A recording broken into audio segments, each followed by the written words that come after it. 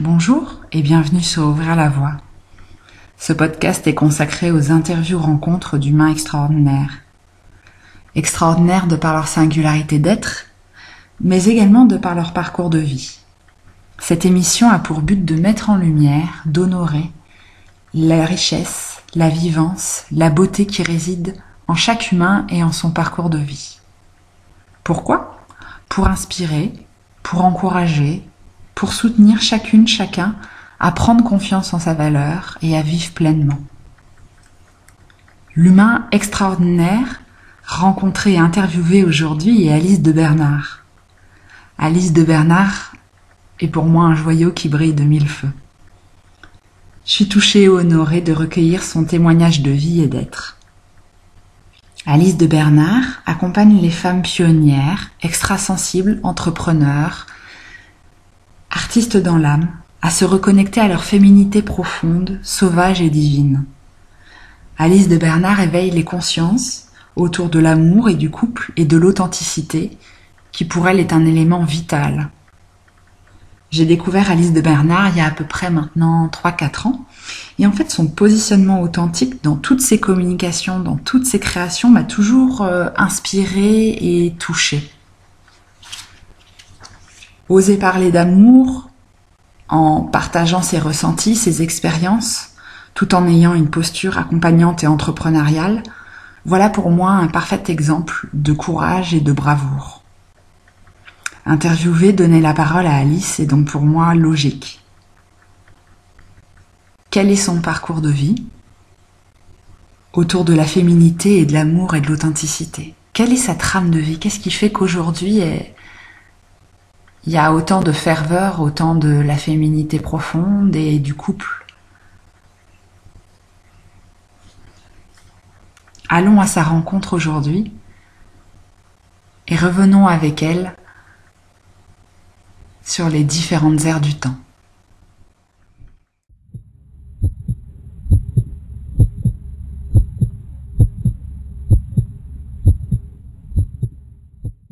Bonjour Caroline. Bonjour. Oui, vraiment, merci d'avoir accepté l'invitation. J'avais vraiment, voilà, comme je le disais un petit peu en introduction, vraiment l'élan de mettre en lumière ton parcours, de te donner la voix aujourd'hui pour retracer un petit peu ton parcours, ta singularité, ce qui fait qu'aujourd'hui, voilà, tu diffuses pleinement qui tu es et tes outils, tes inspirations, etc. Mhm.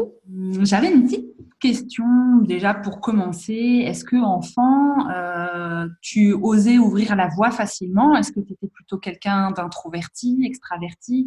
C'était comment pour toi, enfant? Ah, ça c'est une bonne question. Je pense que petite, j'étais plutôt extravertie, même si j'ai le souvenir. Après, je me souviens de ce qu'on disait de moi en fait, de ce que les Oui. parents disaient de moi. Donc plutôt une enfant sage, comme une image. Mais moi, j'ai le souvenir voilà, de camarades, de copines, oui, de joie, en fait, de partage D'accord. assez fréquent. Enfin, j'étais bien entourée et plutôt une petite fille positive. Mais c'est vrai que ça a évolué avec l'âge. C'est-à-dire qu'après, j'étais un peu plus, mais bon, ça, je pense que ça vient après de l'adolescence, tu vois. Il y a Oui. une période un peu plus introvertie, ouais, après. Hmm. Ok. Et est-ce que déjà enfant, tu avais un goût pour l'artistique, du coup? Ah oui, oui, oui, très bonne question, Caro. Bah ouais, depuis toujours en fait. Depuis toujours, mais l'artistique par la danse, en fait. J'ai toujours fait de la danse. Je crois que j'ai essayé d'autres disciplines, mais je suis toujours revenue à la danse. Donc, c'est vrai que maintenant que tu me poses la question, oui, je réalise que ça a été présent très tôt Ok. par cette activité-là. Ouais. Et est-ce que tu te souviens si enfant, tu avais déjà des rêves de qui tu aimerais être plus tard ou ce que tu aimerais faire Hmm. Je sais pas si tu avais un rêve comme ça en tête ou pas, un peu. Enfin, après, il n'y a pas de.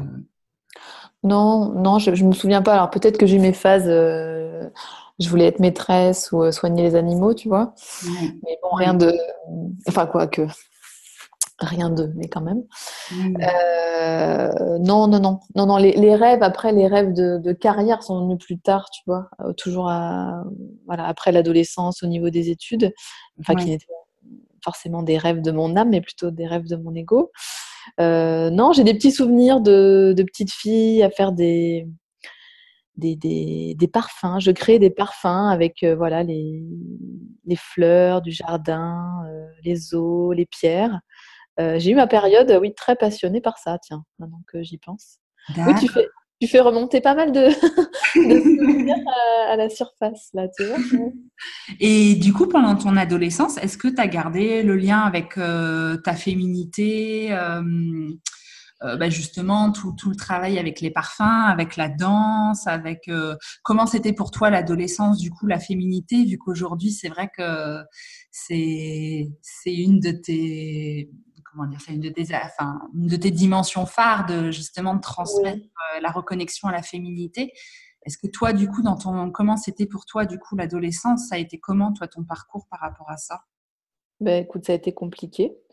Et pour répondre directement à la question, non, j'ai été très vite coupée de ça, en fait, de ma féminité, parce que j'ai souffert d'acné très tôt. D'accord. Et ces problèmes d'acné m'ont amené à essayer plein de traitements divers et variés, mais surtout chimiques à l'époque, hein, Mmh. pour soigner ça, en fait.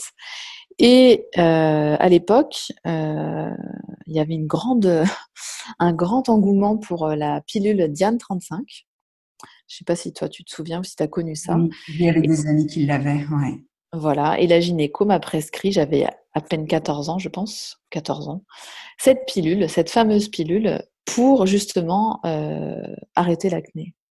Et bien malheureusement, ou heureusement aujourd'hui, ça a été, je pense, la coupure en fait avec mon corps de femme. Parce qu'à Mmh. l'époque, j'étais pas vraiment bien réglée et, et je n'ai jamais en fait vraiment été en contact avec mon cycle parce que c'est cette pilule chimique qui régulait après mon corps, mes hormones, qui régulait aussi, c'est vrai, les problèmes d'acné, mais encore. C'était pas non plus la super solution parce que j'ai dû prendre, je me souviens, des hormones supplémentaires, ça s'appelait Androcure à l'époque. Je balance les noms, mais mais tout ça, en fait, hormones sur hormones, enfin, tout ça a mis un voile chimique sur mes hormones du féminin qui étaient en train de se réveiller. Finalement, c'était le printemps de ma vie de femme. Et le printemps de ma vie, il a été voilé par ces traitements-là. Et ça s'est, voilà, bien sûr, ça s'est répercuté sur le contact avec mon corps et ma féminité, bien sûr. Mmh. Donc non, D'accord. j'ai pas eu accès tout de suite, du tout, du tout.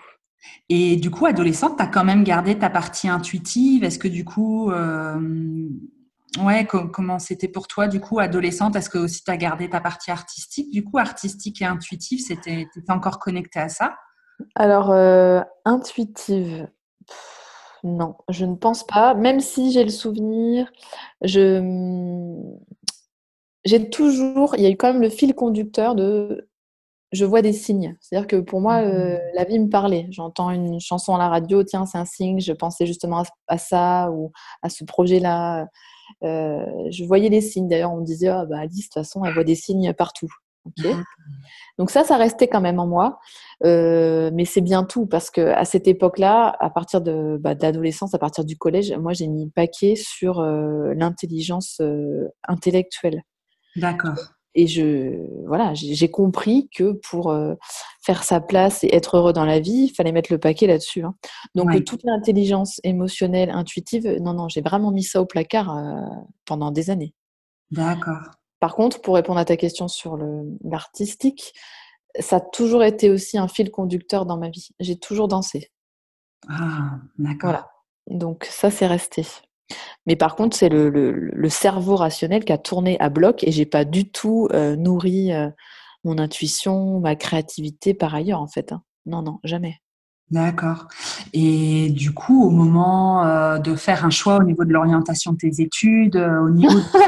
Bah oui, comment ça s'est passé du coup? Est-ce que tu avais des envies ou est-ce que c'était justement ce lien avec la réussite, le fait ouais, d'être dans le moule quelque part ou comment, Oui. comment ça s'est fait pour toi du coup? Bah, c'était compliqué aussi. Enfin, ça, c'est difficile de dire ça parce que s'il y a des camarades qui m'écoutent, ils vont dire ah là là, Alice, elle était douée, super Ah, élève, tu vois. Donc quand même, ça n'a pas été trop difficile. Ben, si quelque part, parce que j'avais la possibilité de faire ce que je voulais par rapport à mes résultats et sans savoir précisément en fait. Et moi, je me souviens, ben voilà, c'était peut-être au lycée, tu vois, à la période du bac là, enfin avant le bac, hein, quand on commence déjà à préparer notre orientation. Moi, je ne savais pas en fait. Et même choisir scientifique ou littéraire, ça a été compliqué, si bien que j'ai choisi une voie littéraire, mais en gardant une option scientifique. Voilà, option maths, je me souviens. hmm, Parce que je voulais pas me fermer de porte, en fait. Et mon choix d'études après le bac, eh ben, il a été encore animé par ça. Je ne voulais pas me fermer de porte, ne sachant pas vraiment, en fait, qui d'accord. j'étais et ce que je voulais faire. Donc, j'ai choisi une voie qui est la voie école de commerce pour justement garder toutes les portes ouvertes, parce que c'était assez varié et c'était pas orienté seulement commerce. Mais il y avait aussi toute la dimension internationale qui, moi, me plaisait. En fait, j'étais attirée par les langues. J'avais envie de parler, j'avais envie de rencontrer du monde, visiter le monde. C'est ça qui me parlait aussi. D'accord. Et après, du coup, au fur et à mesure des années, tu t'es engagé dans quel métier, du coup? Comment ça s'est passé pour toi? Bah écoute, avant d'intégrer l'école de commerce, j'ai eu la folle idée, enfin la folle idée, non, c'est-à-dire que les profs, étant une très bonne élève, m'ont tout à fait recommandé de faire une prépa HEC. Oui. Oh mon Dieu, ça a été 2 années super difficiles dans mon chemin de vie en fait, parce que Hmm. c'est vraiment 2 années de bourrage de crâne intense, la prépa. Mon Ouais. Dieu, des heures d'études, de cours, de tout. C'est ouais, 2 années entre parenthèses pour passer les concours en fait, hein, pour être des bêtes de concours. Et donc j'ai commencé par ça en fait, mes études, hein. 2 années de classe prépa HEC. Et ensuite j'ai passé les concours des écoles de commerce. Et j'ai choisi en école de commerce une orientation plutôt marketing. D'accord. Et tu vois, maintenant que j'y pense, mais dis donc Caroline, t'es trop forte. J'avais choisi le marketing parce que c'était la branche où j'estimais qu'il y aurait le plus de créativité. Ah, d'accord. Ok. Ouais. Putain, c'est Hmm. énorme, tu me fais faire des ponts énormes. Ah, non, non, mais c'est chouette. Ouais. Oui, oui, c'est pour ça, en fait, au départ, que j'avais choisi cette voie-là. Parce que j'allais pas faire de la finance, ni de la compta, ni de la stratégie commerciale, c'était pas mon truc. Mais par contre, le marketing et la communication, je voyais ça comme, oui, comme le pôle qui pourrait me permettre d'avoir accès à plus de créativité, d'interaction humaine. C'est comme ça que je le voyais. D'accord. Et du coup, tu t'y es retrouvée, du coup, dans cette voie-là? Au Ben, début, à cette époque-là, en tout cas de ta vie, hein. à cette époque-là, oui, le souvenir que j'en ai, effectivement, il y avait des travaux qui étaient assez créatifs quand il fallait qu'on imagine le lancement d'une marque, créer une marque de A à Z, le nom, les codes couleurs, l'univers, tu vois, il y avait Oui. ça. Oui. Bon, par contre, à côté, il y avait tout comment dire, la stratégie commerciale, promotionnelle, ça, c'était moins mon dada, pas du tout même. Mais oui, j'y ai retrouvé un petit peu de créativité malgré tout. D'accord. Ouais. D'accord. Et donc après, ça t'a amené à quel âge, du coup, à avoir ton premier emploi, ta première place professionnelle? Bah écoute, je pense que ma première grosse expérience professionnelle dans le domaine du marketing et de la com, c'était mon stage de fin d'études. D'accord. Là où j'étais, on va dire, assistante marketing pendant 6 mois dans une grosse boîte à Paris, une boîte, une marque d'agroalimentaire Hmm. qui faisait des soupes. qui est très connu. D'accord. Et ouais, c'est ça. J'étais là pendant 6 mois. 6 mois sur l'ordinateur. Ok. Et à ce moment-là, est-ce que tu avais quand même le sentiment, là, pour le coup, d'avoir quand même réussi ta vie, entre guillemets, puisque tu avais un job, tu avais fini quand même tes études, et en plus, tu as quand même un parcours brillant, entre guillemets, quand même, enfin, tout de même, tu vois, pour les études que tu as Oui. fait, la rigueur que ça demande. Mm, mm, mm. Bah, si tu veux, je me souviens, il y avait cette sensation effectivement de réussite sur un certain plan, parce que je me souviens à l'époque, j'étais en plus bien payée pour une stagiaire. D'ailleurs, je m'étais fait la réflexion, je me dis waouh, c'est presque indécent. J'ai à peu près le même salaire que mon père qui est ouvrier en fait, hein, Waouh, en tant d'accord. qu'assistante marketing. Donc je me souviens de ça, de cette prise de conscience-là. Maintenant, sur un autre plan, franchement, je m'éclatais pas du tout. Ok, ouais, d'accord. Passer mes journées au bureau, sur l'ordinateur, il y avait de la pression, même si les collègues étaient sympas et il y avait globalement une bonne ambiance, mais ce mode de vie ne me parlait pas en fait, du Ok. tout. Du tout. Si bien que quand j'ai fini mon stage de fin d'études, d'ailleurs, je me souviens que j'ai perdu la vue, enfin je ne veux pas dire ça, mais ma vision de loin avait complètement chuté. Je portais pas de lunettes avant ce stage. Et quand Hmm. j'ai fini ce stage, donc le fait de passer bien sûr les jours entiers sur l'écran de l'ordi, mais aussi symboliquement, j'avais plus de vision à long terme en fait. Wow, ok.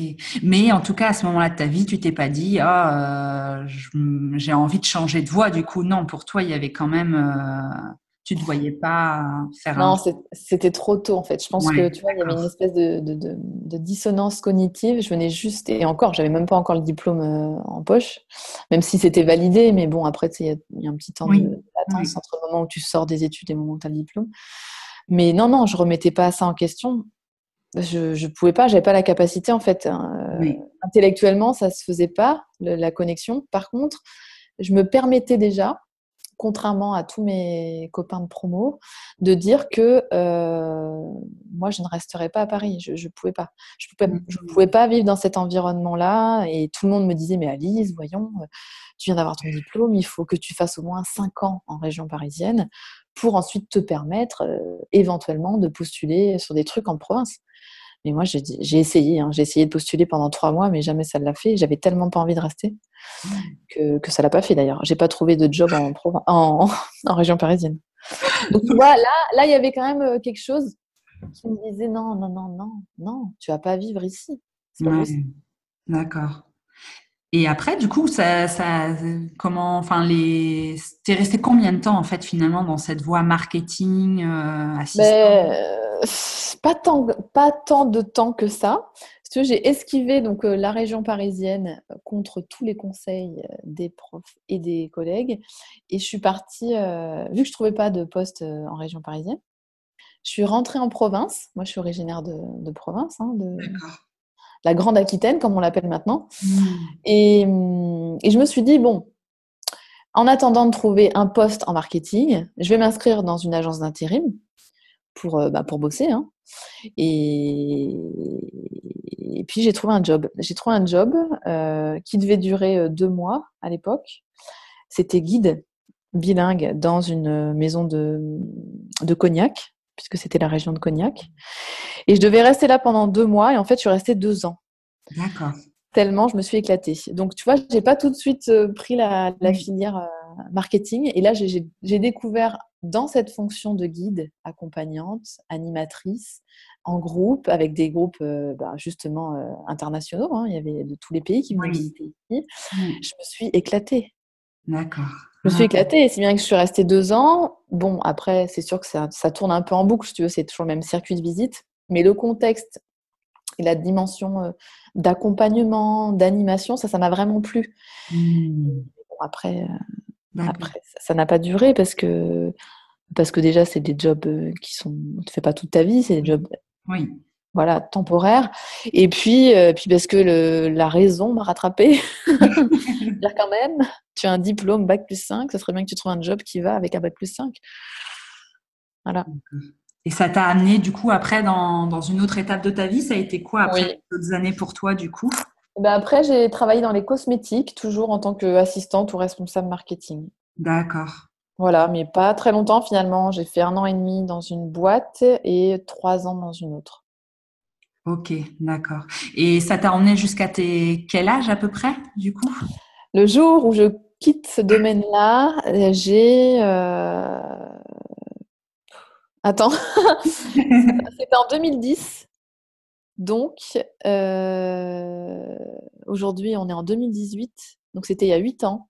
Donc, j'avais 31 ans quand j'ai D'accord. quand Ok. j'ai quitté.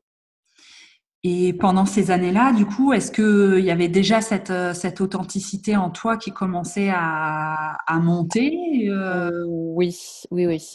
La première entreprise, non. L'entreprise où je suis restée 1 an et demi, mon premier poste, on va dire, d'assistante marketing en cosmétique, pas vraiment. Là, j'ai vécu la transition, en fait, la bascule. C'est-à-dire que pendant que j'occupais ce poste-là, j'ai vécu une rupture amoureuse qui m'a fait toucher le fond.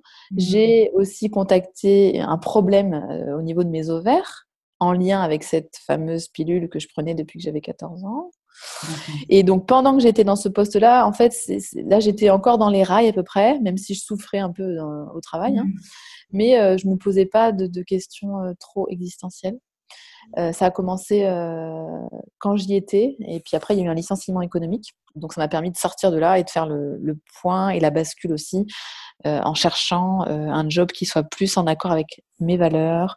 C'est pour ça qu'après, j'ai postulé dans une marque qui était une marque de cosmétiques bio, développement durable, responsable, engagée sur différentes choses qui me parlaient.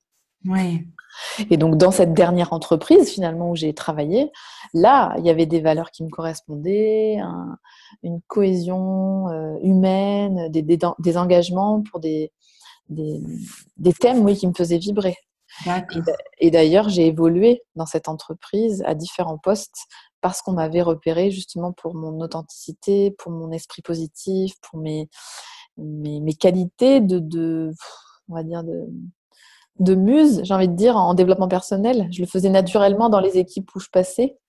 Et du coup, de fil en aiguille, je me suis retrouvée à être chef de projet chargée du développement personnel des salariés dans l'entreprise.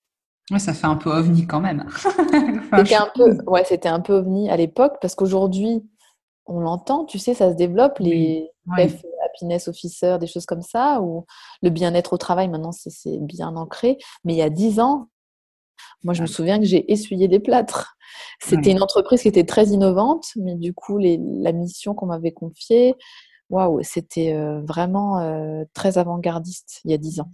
Et ça n'a D'accord. pas été évident à mettre en place, même si les salariés étaient super chauds et friands de ce qu'on pouvait faire. Les chefs de service, par contre, n'étaient pas de bons relais, au contraire. Ils préféraient garder un petit peu la pyramide telle qu'elle était, tu vois, que d'organiser des choses circulaires comme moi je le proposais. Hmm, d'accord. Et à ce moment-là de ta vie, ça te dérangeait pas du coup d'être visible, du coup, bah ouais, d'être mise en lumière, mine de rien, avec cette confiance qu'on te témoignait par des posts.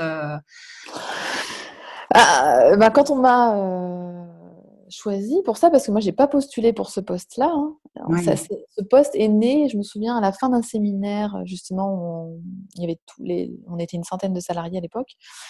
Et de ce séminaire, qui était un séminaire coopératif, où justement un cabinet comment dire, de consultants extérieurs était venu animer ce séminaire. Tu sais, c'est des choses pour faire émerger des nouvelles idées, d'innovation, de hmm, créer du lien entre les services. Eh bien, est né de ce séminaire l'envie justement de recréer du lien entre les services, de décloisonner les services euh, pour coopérer toujours, parce que l'entreprise avait grandi très vite et était passée d'une structure familiale à quelque chose de plus grand, hein, 100 salariés déjà, c'est beaucoup plus grand.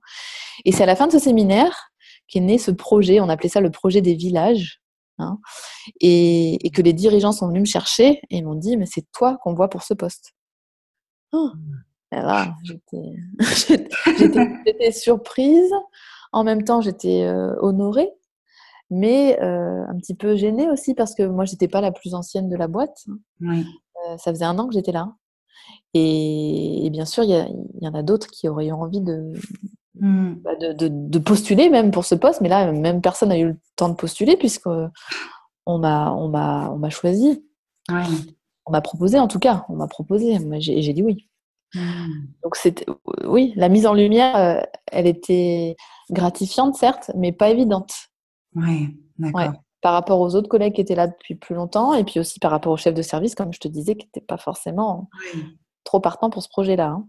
Ok. Et à ce moment-là de ta vie, est-ce que tu étais plutôt une femme indépendante? Enfin, quel est pour qu'on Ah se fasse oui, complet. une image, voilà, Ah, complètement. Là, je suis l'archétype là. de la femme que tu pouvais être à ce moment-là de ta vie, du coup?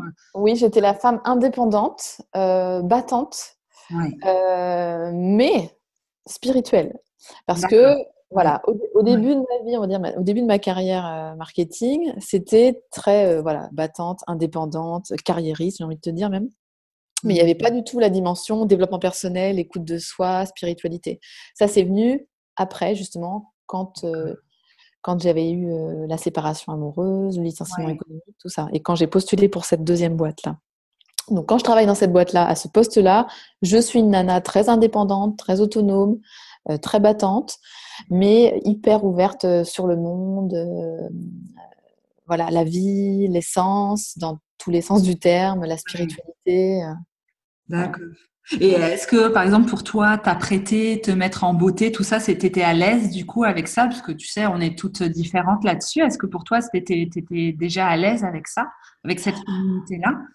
Alors, cette féminité extérieure-là, oui. Oui. Ouais, Parce que d'accord. justement, avant d'avoir ce poste de chef de projet, là, j'étais formatrice pour cette marque de cosmétiques. Donc, Mm. euh, enfin, j'incarnais en fait l'esthétique, puisqu'on vendait des cosmétiques, des crèmes, mais aussi du maquillage. Et je me suis même improvisée maquilleuse hein, pour certaines démonstrations, certaines formations. Donc ça, oui, j'étais très en contact avec ça.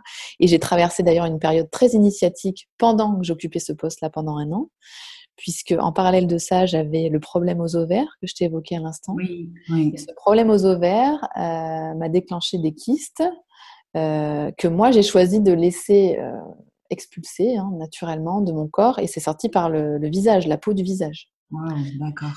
Et donc au moment où je représentais la marque, de beauté, j'étais avec ce problème-là visible sur ma peau. Donc là, il y a eu une grosse bascule aussi, une vraie traversée du désert. Personnellement, ça a été très difficile parce que Mm. j'incarnais et je formais sur cette marque de cosmétiques, de beauté. Et ben, en même temps, moi, j'étais invitée à rayonner la beauté, mais autrement que par ma peau ou que par mon apparence seulement esthétique. Et j'ai là vraiment beaucoup, beaucoup médité, travaillé sur moi pour que ma beauté, en fait, ma lumière transperce euh, Mm. l'apparence de la peau telle que je l'avais à l'époque. Wow, ok. Et peut-être que ça, d'ailleurs, ça a contribué à me faire repérer par les dirigeants pour Oui. ensuite voilà, véhiculer d'autres projets au sein de l'entreprise. Ok. Donc c'est vraiment ton corps du coup où il y a eu un appel du coup de ton corps à revenir vers tes profondeurs du coup de ce que j'entends. Ouais, complètement. Ok.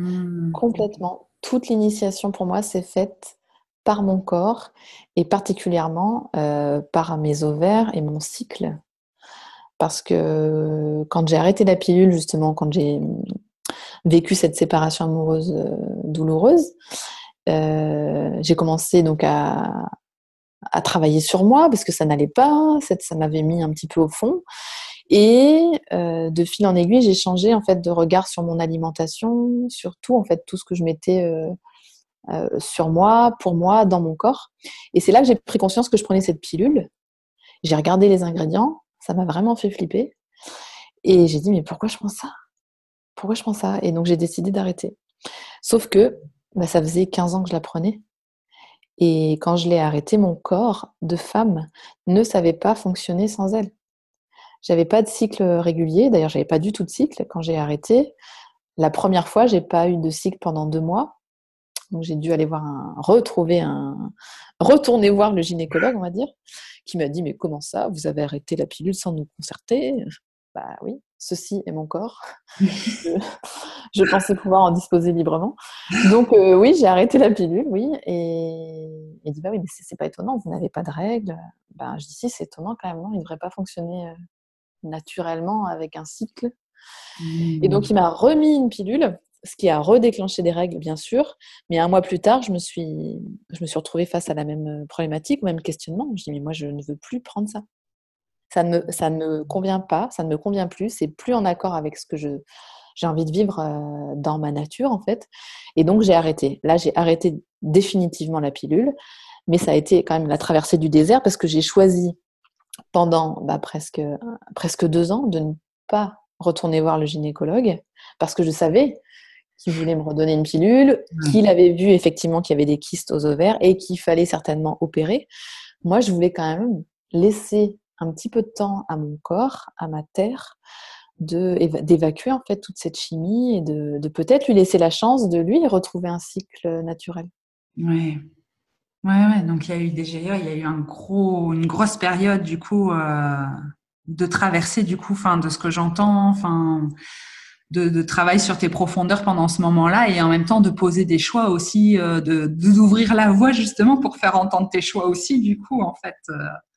Ah oui, ah ouais, donner de la voix et ouvrir la voie et suivre en fait mon intuition. Là, pour le coup, mon corps, je sentais, en tout cas, ça c'est vraiment personnel, hein, parce que je dis pas que c'est la voie à suivre. Oui, Mais bien je sûr. pense que quand on est une femme, de jamais avoir eu contact avec le cycle naturel, son rythme naturel, ça me semblait un incontournable en fait. Et moi, je l'avais jamais contacté. Et donc, j'ai laissé faire. Et ça a été difficile parce qu'il y a eu cette période où, justement, moi, je l'ai vécu comme ça, mais j'avais l'impression que mon corps était en train d'évacuer par la peau. Oui. Ce que les autres organes n'arrivaient pas, en fait, à faire, la peau s'en chargeait. Et que j'ai laissé faire. Et au bout d'1 an et demi, j'ai commencé à avoir des premières pertes. C'était irrégulier, hein, c'était tous les 3 mois. Mais après, c'est revenu tous les 2 mois. C'était pas vraiment du sang, c'était marron, noirâtre, tu vois.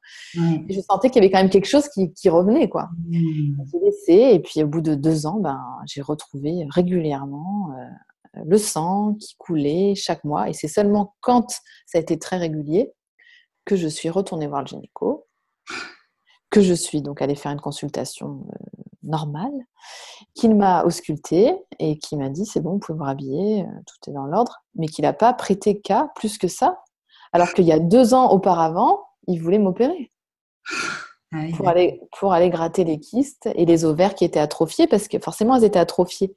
Elles n'avaient jamais fonctionné naturellement. Donc elles étaient atrophiées par la pilule. Et en fait, j'ai intérieurement, voilà, il y avait vraiment eu quelque chose là d'initiatique qui s'est créé entre moi et mon corps, en fait, dans oui. cette période de 2 ans où j'ai fait un partenariat avec lui. Au début, ça n'a pas été facile parce que j'avais du mal à lui faire confiance. Si tu veux, moi, j'avais plus fait confiance à la pilule, à la médecine qu'à mon corps. Et puis, après, j'ai dit, OK, je vais lui laisser le temps de retrouver peut-être un rythme naturel. J'ai eu des doutes, j'ai douté de lui, j'ai douté de moi, de ce choix. J'ai eu peur aussi, je me suis dit peut-être que ça reviendrait jamais. J'ai détesté aussi ma peau, donc mon corps, hein, parce que ça fait partie de lui. Je l'ai détesté de faire sortir ça ici, surtout quand je suis représentante d'une marque de cosmétiques. Donc la beauté esthétique d'apparence. Ouais, c'est un sacré défi de la vie, mine de rien. Hein. Ah ouais, énorme, Ouais. énorme. Mais comme tu vois, que tout ça m'a préparée à faire ce que je fais aujourd'hui. Ouais. La féminité, oui, mais la féminité profonde aussi. Ouais, et puis de faire confiance à sa lumière aussi intérieure. Enfin, c'est pas évident, mine de rien, quand tu es dans l'apparence, Et ouais. dans la cosmétique, waouh, ça, c'est une sacrée épreuve, mine de rien. Oui, ça l'a été, ouais. Ça l'a été vraiment. Même un jour, je me souviens que j'avais contacté mon directeur commercial et je lui avais dit, écoute, là, je peux plus le cacher, hein, de toute façon, j'ai un problème de santé.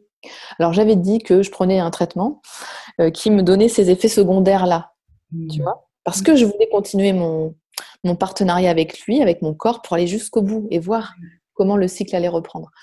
Et, il m'avait dit, mais écoute, moi j'ai d'excellents retours de toi sur le terrain, les formations que tu donnes, tout le monde en est ravi, parce que moi, en fait, ce que je transmettais avant tout, c'était aussi les valeurs qui me faisaient vibrer dans l'entreprise, Ouais. au-delà des techniques de maquillage ou de soins cosméto, tu vois. Mm. Ouais. Et donc, mais bon, je me souviens de cette période où j'avais dit, écoute, s'il faut, je me mets en arrêt maladie. Parce que c'est vrai que quand tu arrives, je formais en plus à l'époque, c'est fou, hein. Oh, comme tout est tracé, je formais les équipes des pharmacies. Waouh, ok. Les pharmaciens me voyaient arriver, les préparatrices en pharmacie, pour les former sur la gamme. Bien sûr, ils avaient des doutes. Ils disaient, oh là, si c'est votre gamme de cosmétiques qui vous fait ça sur la peau, Hmm. ça nous pose question. Bah oui, non, je leur disais, c'est autre chose.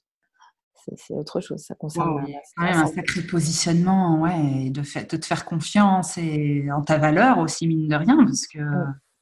ok. Oui, oui, carrément. Ouais.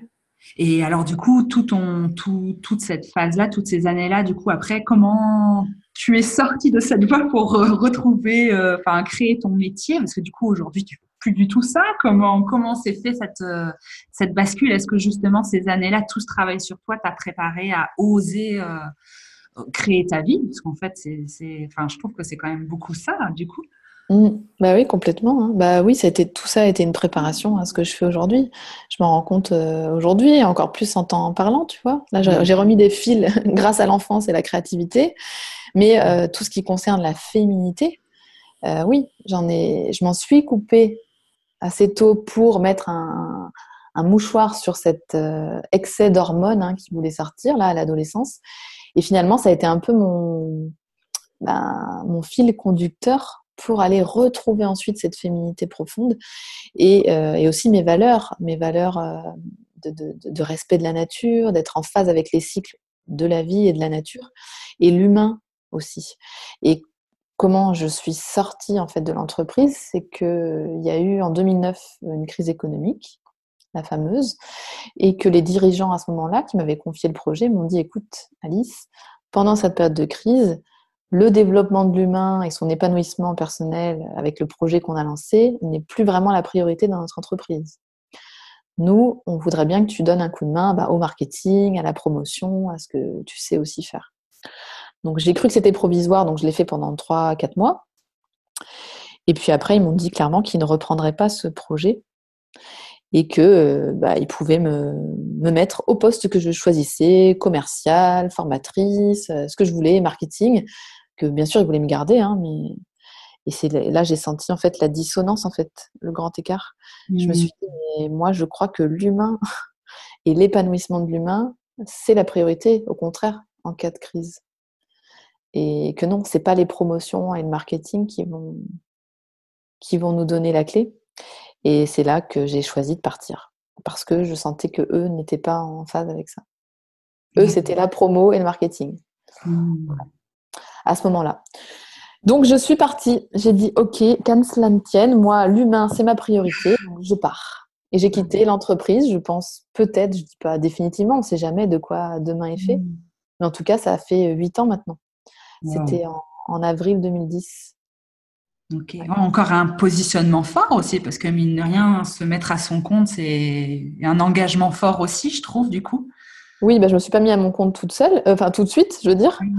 Mais en tout cas, je suis partie du salariat sans être sûre à ce Ouais. moment-là que plus jamais j'y reviendrai. En tout cas, pendant 8 ans, là, j'y suis pas. Mais je partais, en tout cas, pour être en phase, moi, avec mes valeurs. De dire, non, pour moi, c'est l'humain qui reste au centre. Et je suis partie, à ce moment-là, faire une retraite spirituelle dans le désert pour faire le point. Est-ce que j'étais vraiment là pour accompagner l'humain ou est-ce que je m'étais fourvoyée et que, effectivement, c'était pas ça, quoi, qu'il fallait revenir dans les rails économiques comme ils me le faisaient comprendre, en fait. Ouais, ouais.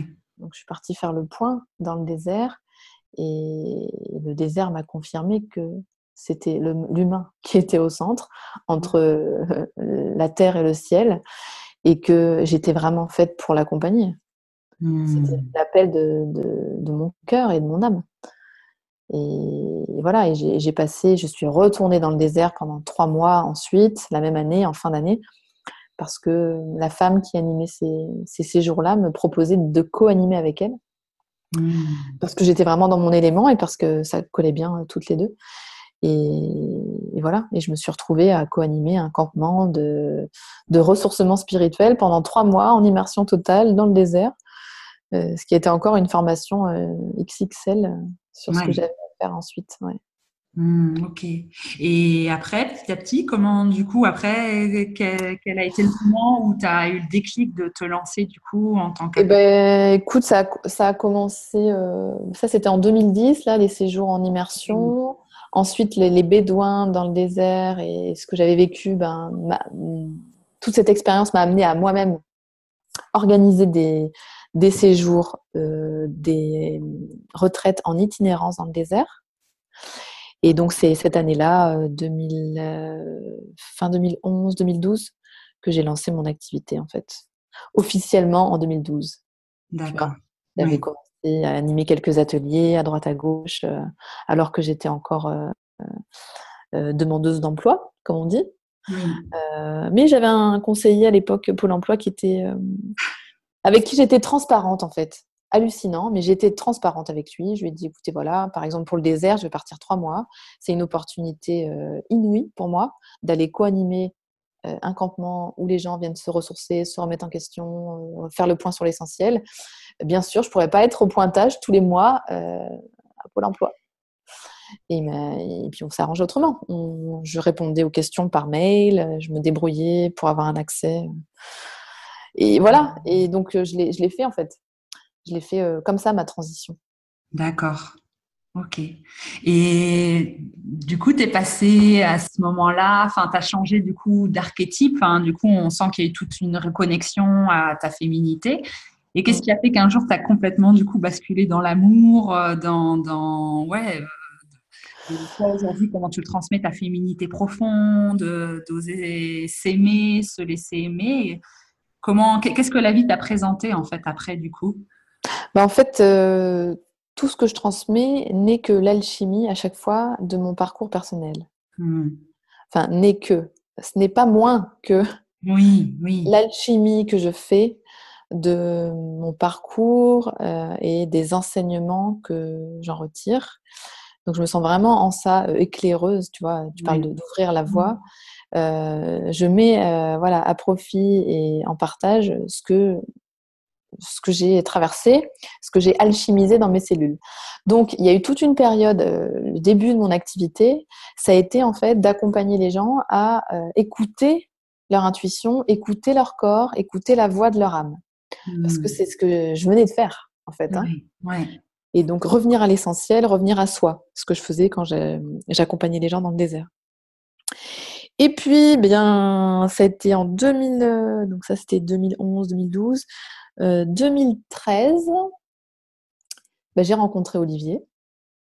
Et là, j'ai fait ouh, moi qui croyais complètement à la vie, la dimension d'amour de la vie, tout ça. Là, je me suis dit ouh, quand j'ai essayé de me réouvrir à la relation de façon plus constructive, j'ai vu que j'avais quand même des carapaces encore autour du cœur.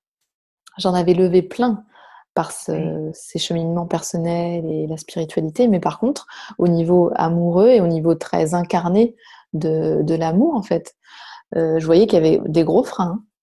Et je me suis dit, waouh, toutes les femmes que j'ai accompagnées ou toutes celles que j'ai rencontrées moi-même quand j'ai fait des formations ou des stages dans ce domaine de développement personnel et spirituel, oh, mais d'ailleurs, souvent, il n'y a que des nanas.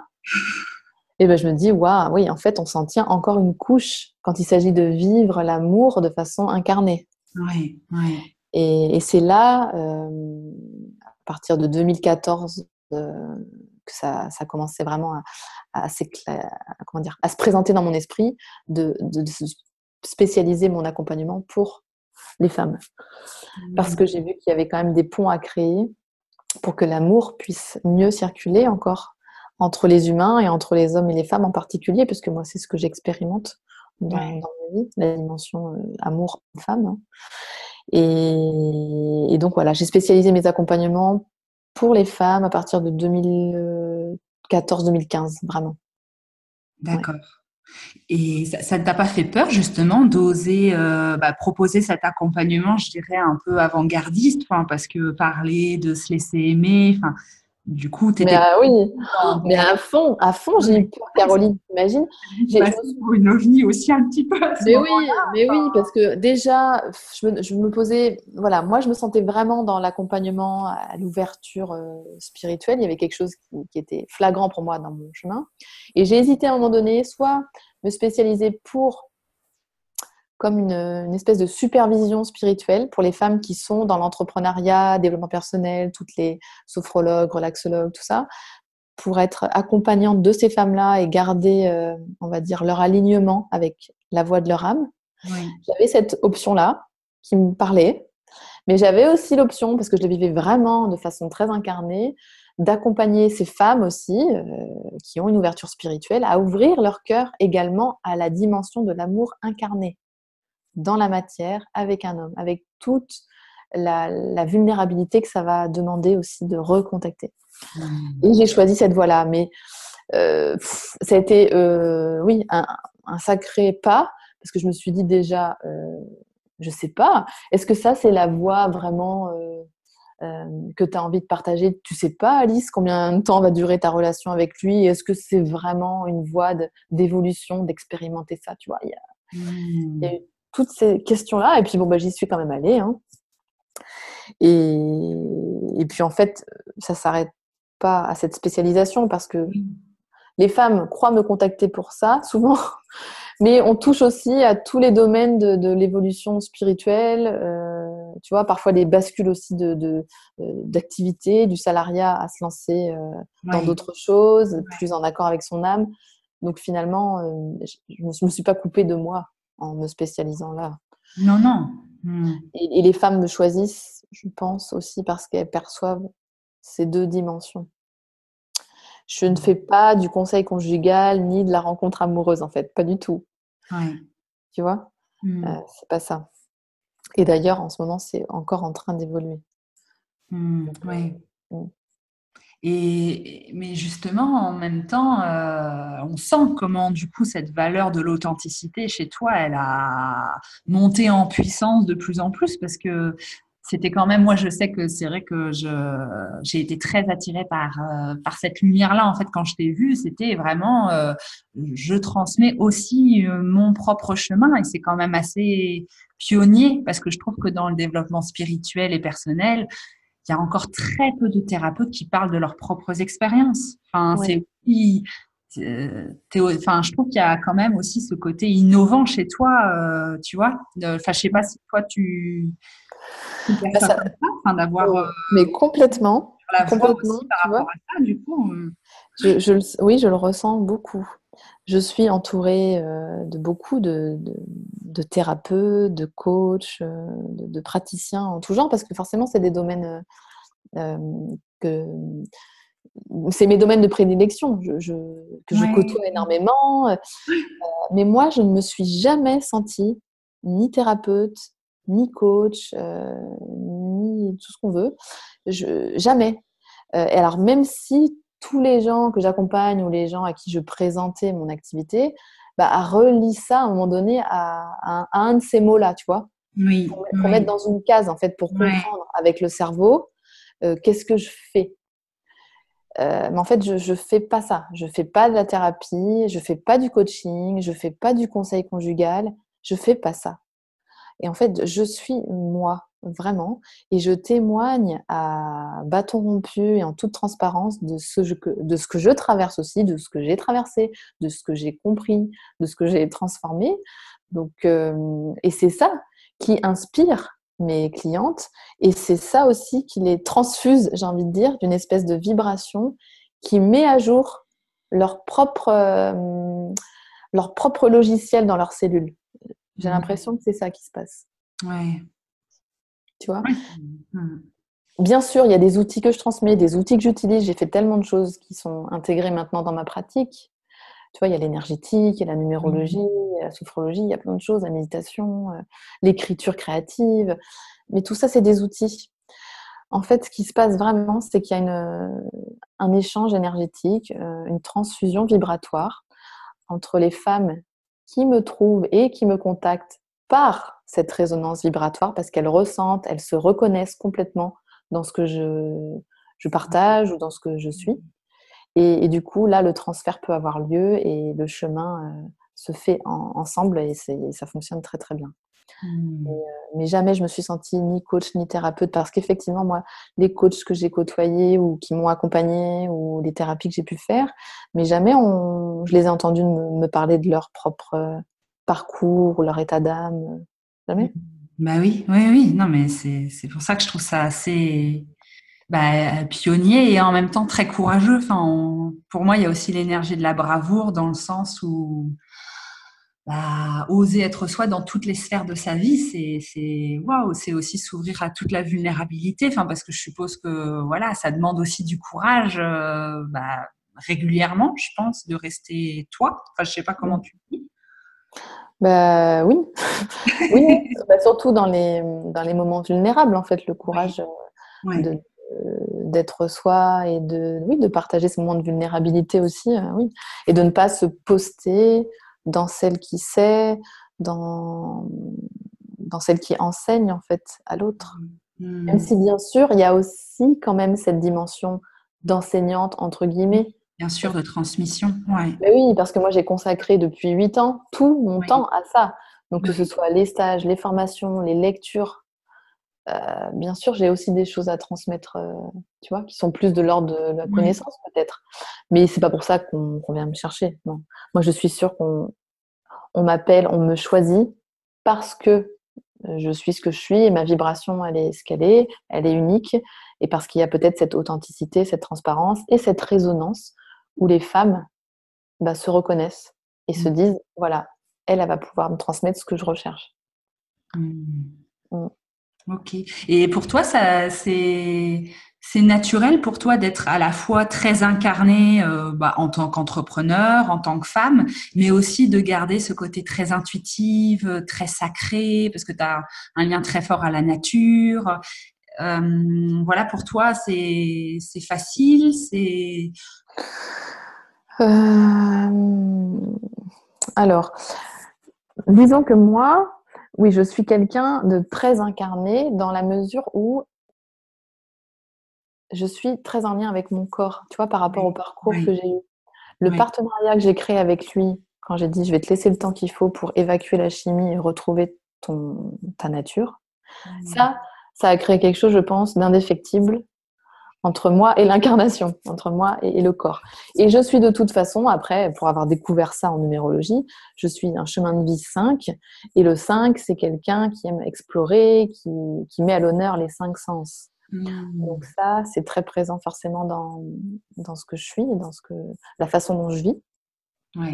et de la façon dont j'appréhende le monde, hein, par mes 5 sens, vraiment.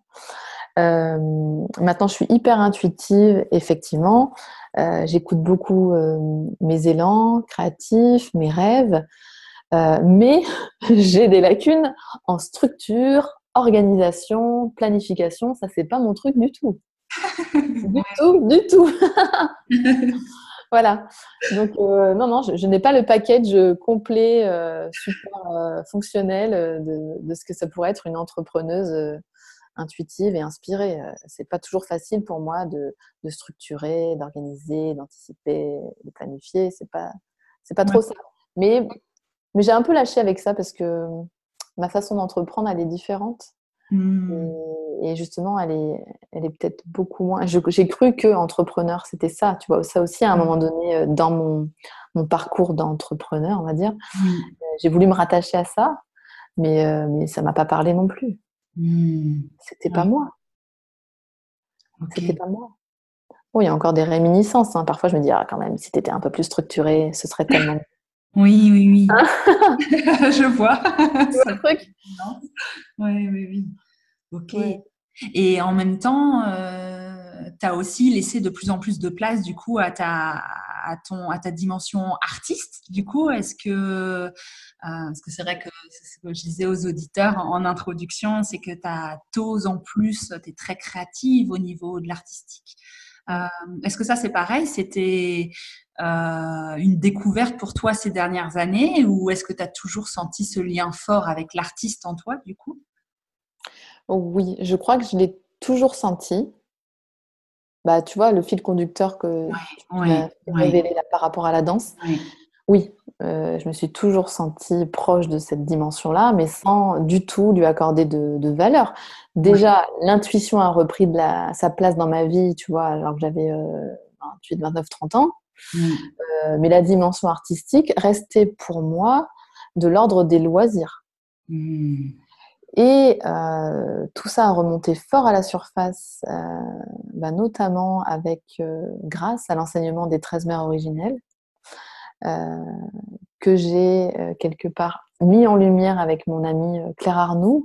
On a fait l'année dernière une espèce de transmission un peu innovante par Internet à un groupe de femmes qui étaient dispatchées un peu dans le monde entier D'accord. euh, pour avoir accès ensemble à cet enseignement que Claire connaît très très bien et qu'elle elle transmet en présentiel.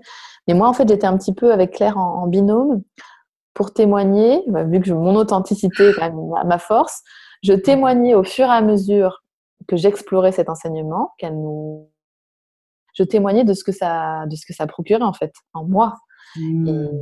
et avec toute l'authenticité que à laquelle je peux avoir accès. Et donc, ça permettait aux femmes du groupe, justement, de raisonner, d'avoir des échos, de se reconnaître. Et c'est pendant cette année-là, je pense, que je me souviens très bien d'une séance, c'était là. Écoute, c'est énorme qu'on en parle. C'était pendant cette gardienne-là, puisque chaque lune, euh, on est accompagné par une gardienne en particulier. Et la gardienne de la créativité, je me souviens que ce mois-ci, là, ce mois d'octobre, ça a été très fort pour moi, l'émission qu'on avait faite à ce moment-là, où je me suis vue en larmes dire au groupe, on était une douzaine, que en fait, je me sentais artiste et j'étais en pleurs Wow, ok.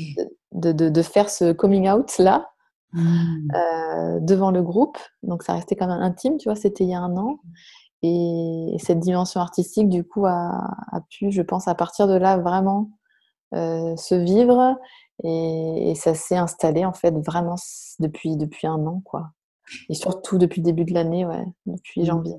Mais du coup, il y a comme une forme de naturel, comme si ça avait toujours existé en toi, ou c'est vraiment une révélation? Enfin, est-ce que ça t'épate d'avoir autant de créativité, ou est-ce que non, il y a toujours eu ce sentiment fort, enfin, comme si c'était une alliée, cette créativité, cet artiste?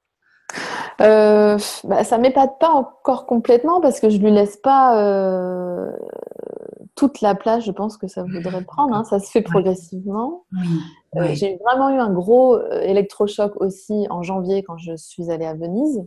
Mm. Ce voyage à Venise, voilà, a été vraiment un gros déclencheur, même si je voulais pas y aller, je freinais des cas de fer, mais finalement j'avais là-bas, dans ce lieu, des choses à mettre à jour dans mes cellules aussi. Je pense que les lieux sont Mm. des éléments clés de nos mises à jour vibratoires. D'ailleurs, je les utilise dans mes accompagnements, c'est jamais dans les mêmes lieux. Et donc Venise, pour moi, ça a rallumé quelque chose. Et c'est à partir de là-bas, j'ai acheté de l'aquarelle, j'ai acheté du papier, voilà, 100% coton, naturel, tout ça. C'est à partir de là que je me suis autorisée et j'ai laissé un peu plus de place à la pratique, Mm. à faire des aquarelles, un peu de peinture. L'écriture a été là déjà depuis toujours j'ai écrit, mais depuis 3-4 ans, j'ai fait des stages d'écriture intuitive, Ah, écriture il y de a aussi l'âme. cette dimension auteur aussi, hein, dans ton Oui, parcours, du coup, dans oui, ton oui, thème, ouais, ok. c'est ça. Mais c'est vrai que oui, tu vois, je remets Ouais. le puzzle dans l'ordre. Il y a eu aussi en 2017 la sortie de 2 livres dans Oui, lesquels mes textes ont été édités. waouh, ok. Et je crois que ça a vraiment été là, ouais. Ça a Mm. été là aussi le coming out, on va dire, de ma dimension auteur, donc artistique hein, aussi. Par Oui, le fait d'avoir ces textes dans un livre concret entre les mains, ouais, là, il y a eu quelque chose. ouais, une mise en lumière aussi, enfin, c'est entre créer pour soi et puis le partager au monde. Voilà, c'est ça. Donc, ça a commencé par l'écriture, tu vois. Ça a Ok. commencé par l'écriture, il y a eu l'enseignement des 13 mains originelles et il y a eu Venise. Et puis des rencontres aussi d'artistes. Forcément, ma vibration changeant, bah, j'ai aimanté à moi pas mal de thérapeutes artistes, entre guillemets, Mm. qui ont basculé aussi complètement dans l'artistique. Et, et voilà, en fait, on aimante ce qu'on vibre, hein. Wow. Donc, Ok. et voilà. Et je pense que les femmes aujourd'hui que j'attire à moi ont aussi cette dimension-là très présente. Hmm. Et les entrepreneurs et artistes en même temps, et aussi femmes nature, femmes un peu chamanes. Il y a tout ça en fait Ouais. dans leur identité aujourd'hui.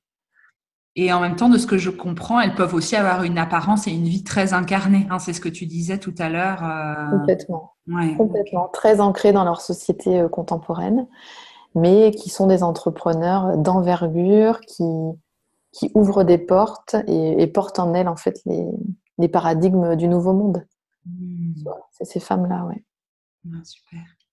Mais écoute, Alice, je te remercie. Peut-être pour terminer cette interview, est-ce que euh, si tu aurais un conseil pour peut-être les femmes et les hommes, peut-être aussi qui auraient envie d'ouvrir la voie VOX beaucoup plus fort, avec de partager leur authenticité, parce que c'est vrai que ça peut faire très peur Mm. dans toutes les sphères de sa vie. Mais est-ce que tu aurais, je sais pas, quelque chose en plus déjà de toute la richesse de ton parcours Pour les aider à ouais, être plus authentiques ou à ouais. partager leur authenticité. Bah, se permettre déjà d'ouvrir un peu plus la voie, déjà la voie la voie VOX, du coup. Ouais, Ah oui, ouais, de dire ouais, leur ouais, authenticité. Ah oui, bah ouais. là, qu'est-ce que je pourrais leur proposer? Je veux dire, à un moment donné, déjà faire le choix de soi à soi, de dire je choisis d'être authentique. Et à un moment donné, tu peux plus faire autrement. C'est-à-dire que moi, je me souviens de la rencontre avec Olivier.